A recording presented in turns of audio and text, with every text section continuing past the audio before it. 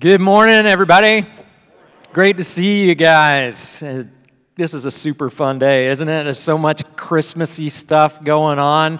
And we are glad that you joined us here to worship together. We also hope that you get to go outside and see the live nativity if you haven't done that yet, and get coffee from Traveling Tom's coffee truck. And hey, I need to thank everyone who made all these things possible today. Just a lot of people contributed to that, and we appreciate that. I also need to say another thank you related to what happened to last week. Many of you know that in the month of December, Plum Creek partnered with some of our local schools, and we collected laundry items and snack packs to share with local people in need. And our goal specifically was 175 bottles of Tide. And when all was said and done, we had 199 bottles of Tide, which was really cool. That was awesome. And thank you to everyone who gave. I want to pray that all the families who receive these things will be blessed by God. And I want to pray over our time today. Let's pray. Father, I just thank you for this chance to worship you and to focus on the true meaning of this season. I pray that everyone here right now, everyone listening, will be blessed by you, and these families that we've reached out to, I pray that they will be blessed as well. And I know the greatest blessing of all is Jesus. And so I just pray that you will help us to focus on him right now. In Jesus' name, amen. Well, we are in week 3 of our sermon series called He Shall Reign. And as we begin, I want to tell you about something kind of goofy that I do sometimes with my kids. A lot of you know about this feature on your smartphone called predictive text. Now, in case you don't know about that, here's how it works. As you type out your text, your phone tries to guess what word you want to say next. And that way you can just tap a word instead of typing the whole thing out. It's pretty nice. So between me and the kids, we sometimes let the phone write our texts for us, and the results can be kind of entertaining. I'll give you a couple examples. A few days ago, I typed the word why, and then it gives you several suggestions, and what we do is you choose the first word every time. So here I chose why are. And then from there, here's what I ended up with. Why are you so mean to me? I don't know why you are so mean to me. It's a fun thing to send to your kids. It's just kind of random and goofy. Sometimes you end up with something really strange. For instance, this week I started with my wife's name, Hannah. And here's what my phone wrote. Hannah said the government would not be able to provide any information about the case until the court is satisfied with the verdict. That's a little disturbing. Does my phone know something I don't know? Makes you wonder. So why am I telling you about this? Well, the other day, I started a text with the name Jesus. And I was really curious about this one. What would my phone say about Jesus? Well, here was the result. It said, Jesus is a good guy, and I think he would be a great addition to the team. It's really interesting, isn't it? What do you think about that? I mean, on the one hand, it's a positive message. Jesus is a good guy. I can't argue with you there. But there is also a problem with this phrase. And here's the problem. Jesus is much, much more than a great addition to the team. A lot of times, though, that's exactly how we relate to Jesus, isn't it? It's kind of like, yeah, absolutely. I want Jesus on my team. I would love to have him as a companion. I'd love to have his help. I'm even glad to have him as a coach. I'd love to have his input. But I don't want to give him complete control of my life. I don't want him to be my king. But let's remember the title of this series, He Shall Reign. That's not some abstract idea. This is who Jesus is. He is the King of all kings. He deserves all of our allegiance, all of our devotion. He deserves to be at the very center of our lives. But most of us struggle with that, right? We struggle to give him the place that he deserves. Christmas is a perfect example of that. Jesus is supposed to be the reason for this season, but we get so focused on other things. For some of us, there's a lot of joy in this season. Decorations and presents and get-togethers with friends and family, and these things all that just draw our attention. For others, this season is full of stress, or maybe sadness, maybe loneliness. Now, most of us do think about Jesus this time of year. It's hard to get too far without seeing a nativity scene. But what place does Jesus really have in our lives? Is he mainly a great addition to the team? Is he a companion? Is he a coach? Or is he your king? Well, here's the goal for this morning. Our goal is to give Jesus the place he deserves. Not just here at Christmas, but in all of life. And this goal is super important for a couple of reasons. Number one, this is what life is all about. We were created for him, not the other way around. But there's another important thing about this goal. It's important because this is the path to freedom. If you are stressed right now or sad or overwhelmed, this is where you find true joy and true peace. So to pursue this goal, we're going to look at the passage of Scripture that's the theme for this entire series. Philippians chapter 2, verses 5 through 11. Now, if you're just joining us, this passage might seem like an odd choice for a Christmas series. It doesn't mention Bethlehem or the manger or swaddling clothes or shepherds or angels, because this passage tells a story that's bigger than Christmas. It's the big picture story of Jesus, past, present, and future. So first, I want to go back and review what we talked about the last couple of weeks. Let's read Philippians 2, verses 5 through 7. And remember, this is the Apostle Paul writing here. He's writing to a group of Christians, and Paul says, "In your relationships with one another, have the same mindset as Christ Jesus." In other words, if you call yourself a follower of Jesus, you should follow his example. It's common sense, right? But what example did Jesus leave us? Well, look at verse 6. Have the same mindset as Christ Jesus, who, being in very nature God, did not consider equality with God something to be used to his own advantage.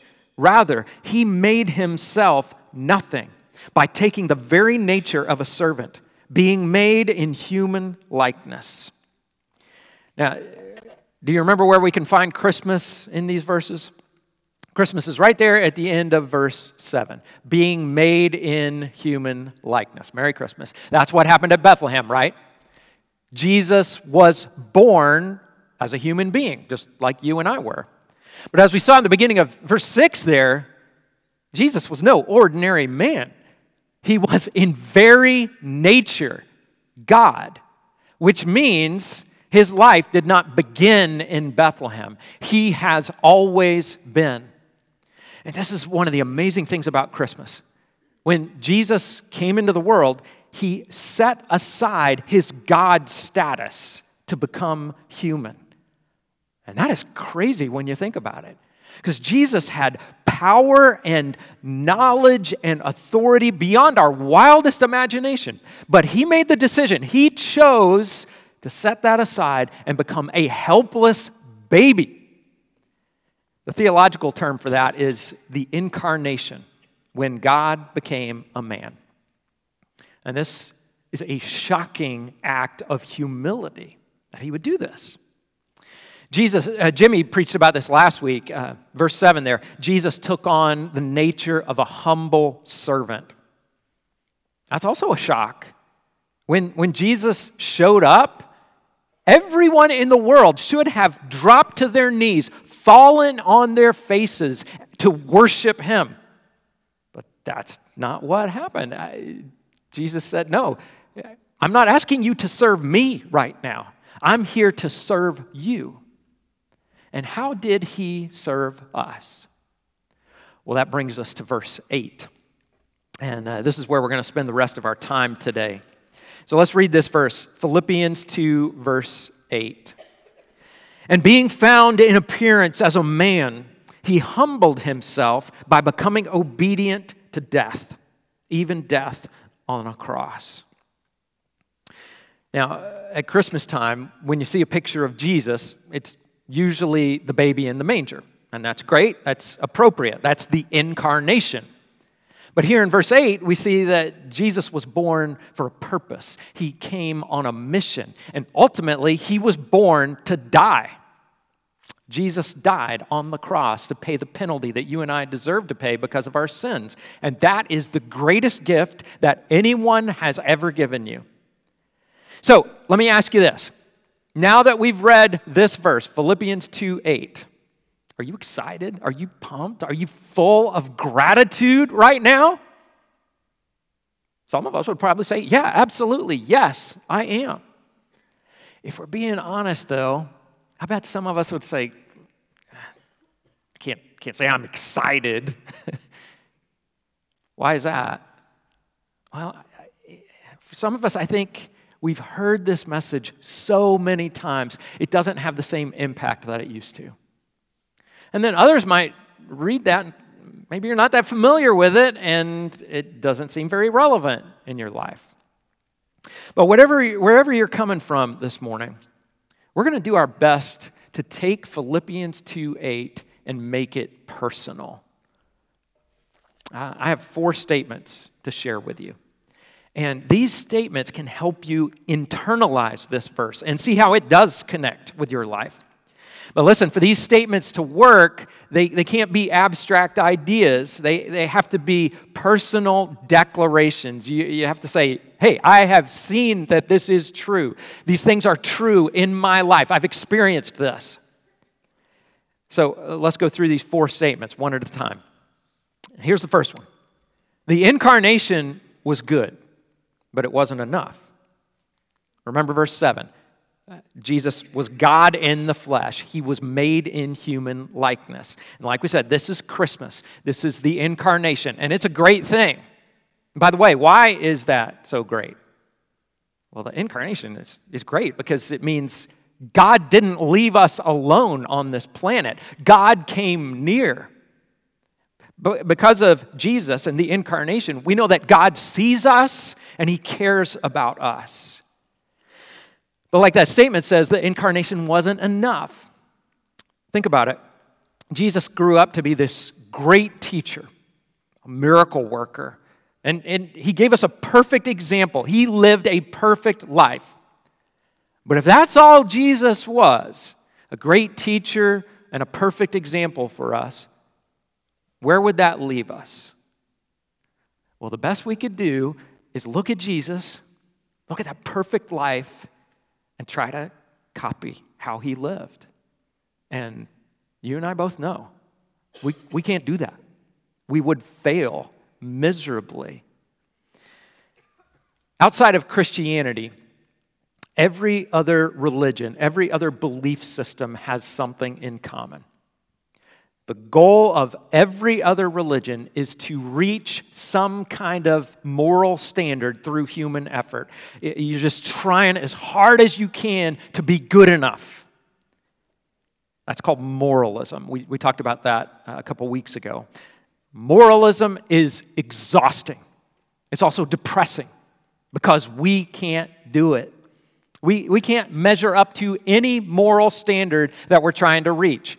Even if you don't believe in God, even if you come up with your own moral standard, you're still not going to reach it. I've seen this many times. Somebody will say, I don't believe in organized religion. I just try to make the world a better place. Well, if that's your moral standard, it's a good goal. But I guarantee you, there will be times in your life when you're making this world worse instead of better. That's just how we are. Nobody can keep up the effort 24 hours a day, 7 days a week. All of us are morally and spiritually broken. And again, outside of Christianity, every other religious system is based on moralism. But following Jesus, it's not the same thing as religion.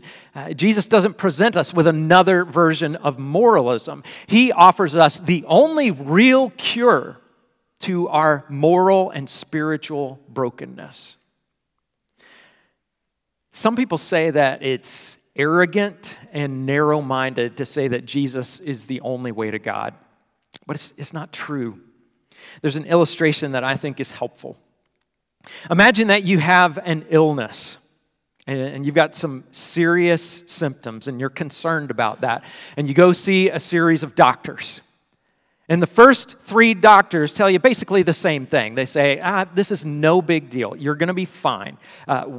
All you need to do is get some rest, drink plenty of fluids, try really hard to get better, and before you know it, you'll be back to normal. But now imagine that I'm a doctor, and you come to get my opinion, and I tell you, no, I'm sorry. This is a big deal. What you have is terminal. If you just try to rest up and get better, you're going to die. Now, in that situation, would you call me narrow-minded and just walk away? I don't think so. Now, you may not know really who to believe, but I think you'd want to get to the bottom of this, find out if my diagnosis is accurate. This takes us back to Jesus. Jesus says, no, your problem can't be solved by trying hard. It's way more serious than that. Because we all have this nature, this tendency where we're drawn to sin, or we're drawn to rebellion against God. You and I don't have it in us to meet God's standard of goodness. The Bible tells us that all of us are sinners, and sin brings serious consequences. That takes us to our second statement. I sinned against God, and somebody has to pay. Somebody has to pay for my sin. In Romans 6:23, Paul explains that we all deserve the death penalty. Paul said, the wages of sin, what you deserve, what you have earned because of your sin, is death, eternal separation from God. And for our sins to be removed, somebody has to die. Somebody has to pay the penalty. The author of Hebrews says it this way. Hebrews 9:22, he says, the law requires that nearly everything be cleansed with blood. And without the shedding of blood, there is no forgiveness. Now, I could understand somebody reading that and saying, but why? If God is good and loving and he wants to forgive, why does anybody have to be punished? Why can't God just say, hey, you guys were jerks, you made some terrible decisions, but I happen to know you weren't treated very well as a child. So here's what I'm going to do. We're just going to forget about it. You're forgiven. No one has to pay for your sin. Why doesn't that work? A lot of people wonder about that, but there's another illustration that is helpful. Think about our prison system. In our prison system, there are a lot of people who have done some terrible things, right? What if our government came out and said, listen, everybody, we're making a big change. From now on, we've adopted a policy of forgiveness, and all crimes are forgiven. Criminals are not required to spend any time in prison. So according to that policy, criminals would not have to pay for their crimes. But somebody still has to pay. In that scenario, society would pay as soon as the felons are released. There's no way around it. Sin requires payment. And for us, in the case of our sin, the payment is death. And we can pay for that, but it means hell, eternal death. But there was another way. someone could step in and pay the price for us, pay our debt. Now, this person would have to be perfect, or they'd have their own sins to pay for. But there was one person who fit that description, and it's Jesus.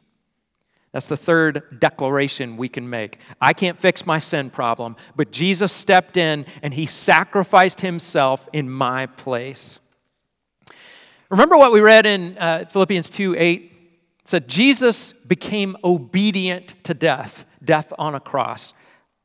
What does that mean that Jesus was obedient? That's an interesting word to use there. Well, there's a passage in Hebrews that explains this really well. Hebrews 10, verse 8. And this is fascinating. This is a conversation between Jesus, God the Son, and God the Father. He's speaking to the Father. And Jesus says, sacrifices and offerings, burnt offerings and sin offerings, you did not desire, nor were you pleased with them, though they were offered in accordance with the law. So in this verse, Jesus is talking about the Old Testament law system, which involved animal sacrifice. And long term, that system didn't work because at the end of the day, the blood of animals cannot pay for the sins of humans. But look at the next verse. Then Jesus said, here I am. I have come to do your will. Remember, speaking to God the Father. And then he sets aside the first, that old law system, set it aside to establish the second, a new system, a new covenant. And then by that will, we have been made holy through the sacrifice of the body of Jesus Christ once and for all. By that will. Whose will? It's the will of God the Father. So this is how Jesus became obedient to death. He was obedient to the Father's will and the Father's love. That's the motivation here. God loved us so much that he sent his son Jesus. And he allowed his son to die so that you and I could be forgiven. Jesus, also being God, it gets confusing, he made that decision as well. That's the only other option we have. You can't save yourself through moralism. If you're trying hard to be good enough, you will never be good enough. The reality is you have just two options. Either you get the death that you deserve, or Jesus gets the death that you deserve. And he already did his part. He was obedient to death. He went to the cross. He willingly chose to die and make that sacrifice. And he gave us the chance to declare this fourth and final statement, which is this. When I accepted the sacrifice of Jesus and surrendered my life to him, I found true freedom. Now, for some of us, this statement is already true. But if you have not surrendered your life to Jesus, it's actually not true. Not yet. It can be. But first, you need to get off the throne and let him be king. You need to let him rule and reign in your life. Give him the place that he deserves. And then, once you've surrendered your life to Jesus, Philippians 2:8 is very personal. The death of Jesus brought you life, eternal life. And so you're free. You're free from the guilt of sin. You're free from that exhausting, depressing life of moralism where it's just failure after failure. You're also free from that feeling like you're not good enough and you'll never be good enough. You're free from that because now when God looks at you, he sees the righteousness of Christ. And you are totally loved and accepted by God. And that truth gives you strength for today, no matter what you're facing. That truth gives you hope for tomorrow, the promise of eternal life. Well, like I said, these four statements, they can't be just abstract ideas. This has to show up in real life. And we have a great real life example here this morning. Derek Walker is a relatively new member of our church. And I asked Derek if he would share some of his story, and he agreed. So let's watch this video together. Hi, my name's Derek Walker, and I'm a member here at Plum Creek, and I've been going here since about the week before Thanksgiving of last year. About a couple days ago, Doug reached out to me through email, and he was interested in my journey on how I came about finding Jesus. And the question he presented to me is, what has Jesus done in my life? And in order to answer that, I have to kind of back it up a little bit to my younger years. And I played all sorts of sports, and one in particular is baseball. And I was a pitcher. And when you're a pitcher in baseball, you pretty much control the tempo of the game. And that's how I essentially lived my life. You know, I wanted to be in control. And when I got into my teens, my friends got their driver's license, and I wanted a taste of that freedom. You know, and so they would pick me up. I would be out late partying with them, and my dad didn't really take too kindly of that. And so he thought he would control that and by grounding me. And the moment he fell asleep, I opened up my window and I snuck right out, got into the passenger seat of my friend's car, and Sin was driving. I was going wherever they went and just living life how I wanted to live it. And so when I got into my 20s, I continued that lifestyle. I lived, my paychecks that I got, I cashed it right to the bar. Didn't care, just wanted to do whatever I wanted to do. And so I met my wife through some mutual friends, and you know, she started to just be a impact into my life, and I was starting to fall in love with her. I knew I wanted to spend the rest of my life with this woman. And so eventually, you know, we started to get into a relationship, and right there, I just wanted to have a family with her. I asked her to marry me, and I got my high school GED, and she's a college graduate. You know, it just doesn't weigh. So I had to make a career change with my life, and so I applied to UPS for a driving position, and lo and behold, I got it. I still felt like there was a void missing in my life. You know, my picturesque life still seemed like it was missing something. A few years later, I reconnected with a buddy that I went to high school with. You know, he was one of my friends that kind of ran around with, and he would reminisce on stories and stuff that brought absolute shame to me. And, you know, I'm super embarrassed. And I asked him, I'm like, how are you so, you know, able to do that without feeling the shame that I feel? And you're just, you know. And he said, through Jesus Christ, you know, I'm just redeemed. And I could look back at those knowing that going forward, that's just not who I am anymore. And it kind of blew me away that, you know, that's how he's living his life, and that's essentially what I want, you know. And that's when the wife and I went around looking for churches and stuff so I could understand this guy, Jesus Christ, that my friend was talking about.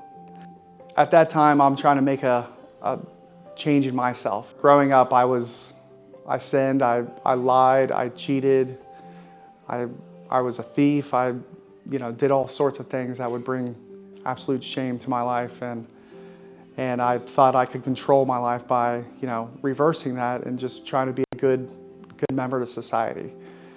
Well, no matter what I did with my life, no matter how I try to right the wrong and steer the ship into the right direction, I still knew I needed Jesus. I was at the end of one of Doug's services, and he's just expressing to everybody about, if you want to make that change, come see me after church. And you know, there was something inside of me that just compelled me to get up, walk over there, and just talk to him. And that's when I decided to give myself to Jesus right there. I walked down into the pool, got my feet in there. I'm like, man, this is it. This is so surreal. You're doing this. I believe that Jesus is the Christ, the Son of the living God, my Lord and my Savior. All right, Derek, because of your confession, because of your faith in Jesus, You're now being baptized in the name of the Father and the Son and the Holy Spirit for the forgiveness of sins and the gift of the Holy Spirit.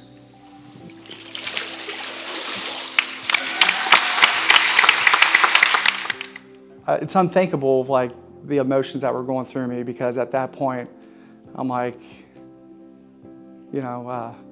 Jesus just has me right there, and he's just like, welcome home.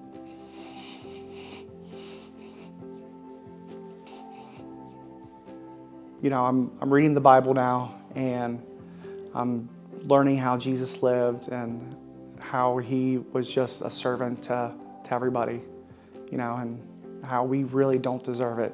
And it's just a huge, powerful motivation to serve others as well, and not for myself, but for God.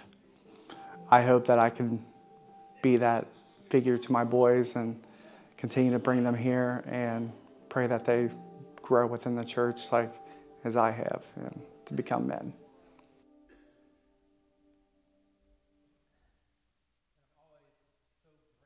When someone is willing to share their testimony, I just appreciate that so much. So I want to thank Derek for doing that. And no matter who you are, there's a lot that we can learn from his story. For example, if you haven't given your life to Jesus yet, think about Derek's life. In those earlier years, he did whatever he felt like doing, whatever sounded fun. And where did that lead? It brought him guilt and shame and regret. Then later on, he tried to clean up his life. He tried to right those wrongs, but that didn't work either. Finally, he realized that the only way to true freedom is through Jesus. I love what Derek said when he got baptized. It was like Jesus was telling him, welcome home. And that is truth right there. Now, for those of us who already follow Jesus, there's a lot that we can learn here too. I think about Derek's friend.